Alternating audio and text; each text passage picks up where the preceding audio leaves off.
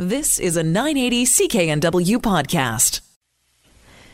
Well, later on today at the Jackpool Plaza in Vancouver, people will be gathering for a rally to call for more affordable housing in the city. Brad Barrett is a creator of the group Vancouver is Falling, also with the Affordability Action Hub, and joins us on the line. Brad, thanks so much for being with us.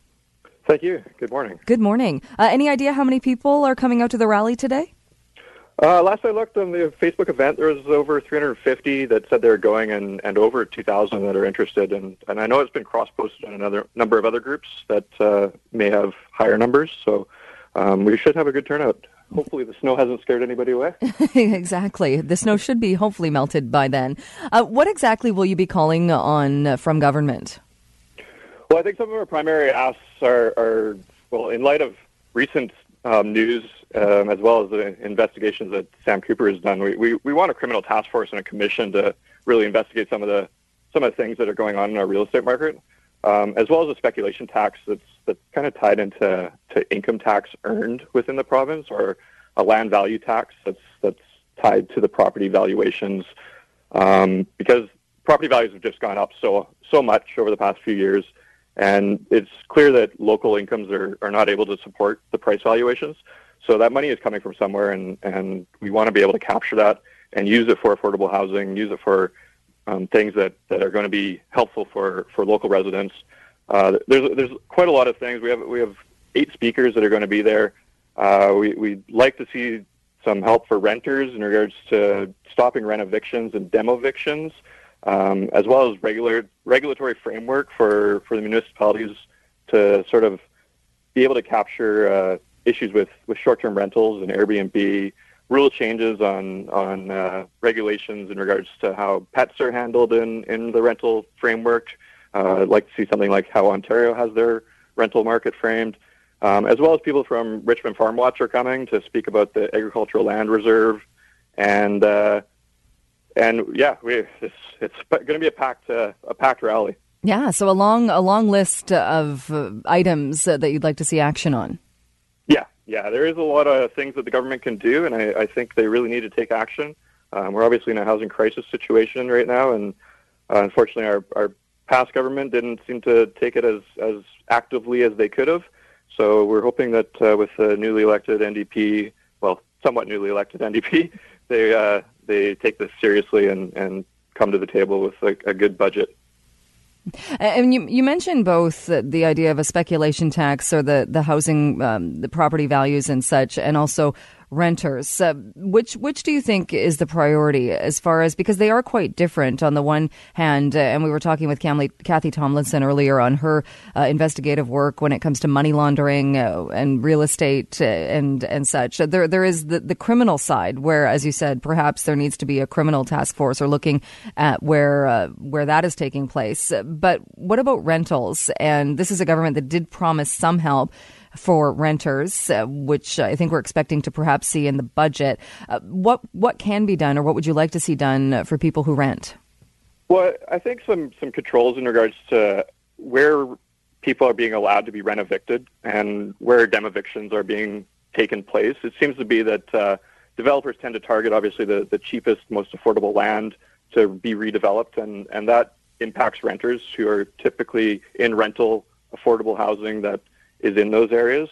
And I think that's imperative that they create a framework around protecting them, as well as potentially rental-only zoning in transit areas rather than having luxury condos built above SkyTrains. There should be some form of rental-only zoning for renters to be able to live near transit, where renters tend to be on the lower income scale and need access to that transit, as well as just protecting renters in general. Just I'm not sure if there was talk about a rental rebate of $400. I don't know if that's necessary if protections are in place. There does need to be a balance between home ownership grants and potentially renter grants, but there's definitely a lot of things that the government can do to help protect renters. That is part of the City of Vancouver's plan, is the idea of rental-only zones around transit. Is there concern, though, that even with that being put in, there's still, the concerns that I've heard, too, is what rents will they be set at, and will they still be something that people can afford to live in?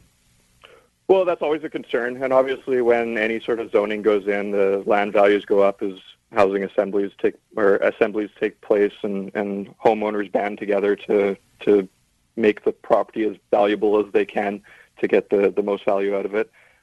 But the rents, they do need to come down, obviously. We have astronomical rents right now and such a low rental vacancy rate that any purpose-built rental is going to help create that dampening effect on rental prices just through the nature of the supply of rental is going to dampen that demand.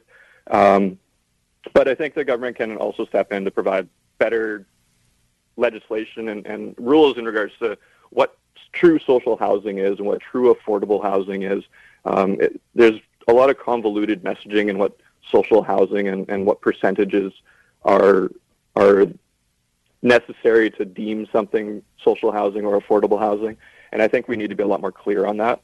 And I think it needs to be much more in favor of taking care of our more vulnerable in our society and just taking care of everybody. We're all people here, right? We need to take care of each other. And very different things as well, though, when we're talking about social housing or subsidized housing, because there's that argument. But then there's also, and I think your group has touched on this as well, you can have people making up to $80,000 a year and still not able to afford to live close to their work or to live where they would like to. For sure. Yeah. If people want to get into the housing market, it's extremely difficult right now. There's bidding wars going on that just are absolutely horrendous on the mental aspect of trying to get into the housing market. Even realtors are coming to me telling me how traumatic it is having to be the bearer of bad news every time they go through a bidding war to try and get into some place so that a homeowner can be closer to their work. To be clear, though, the Affordability Action Hub is not one particular group where we've decided to bring amongst us a vast variety of groups. We kind of realize that there's so many factions of groups out there that want renter access, want homeowner access, that want help for immigrants and refugees. They want housing security. That's really what most of the groups want, is housing security and land use rules. And that's the main focus of the Affordability Action Hub, is to bring these groups together and really make our voice heard, because power in the numbers of people, right? So the more people we can get out to yell for action and make our voices heard, I think the better. All right, Brad, we'll leave it there, but thank you so much. I hope the weather cooperates for you for the rally today, and we will talk to you again soon, I'm sure. You've been listening to a 980 CKNW podcast. Listen live at cknw.com, the Radio Player Canada app, tune in, Amazon Alexa, HD Radio at 101.1 FM HD2, and on the AM dial, 980 CKNW.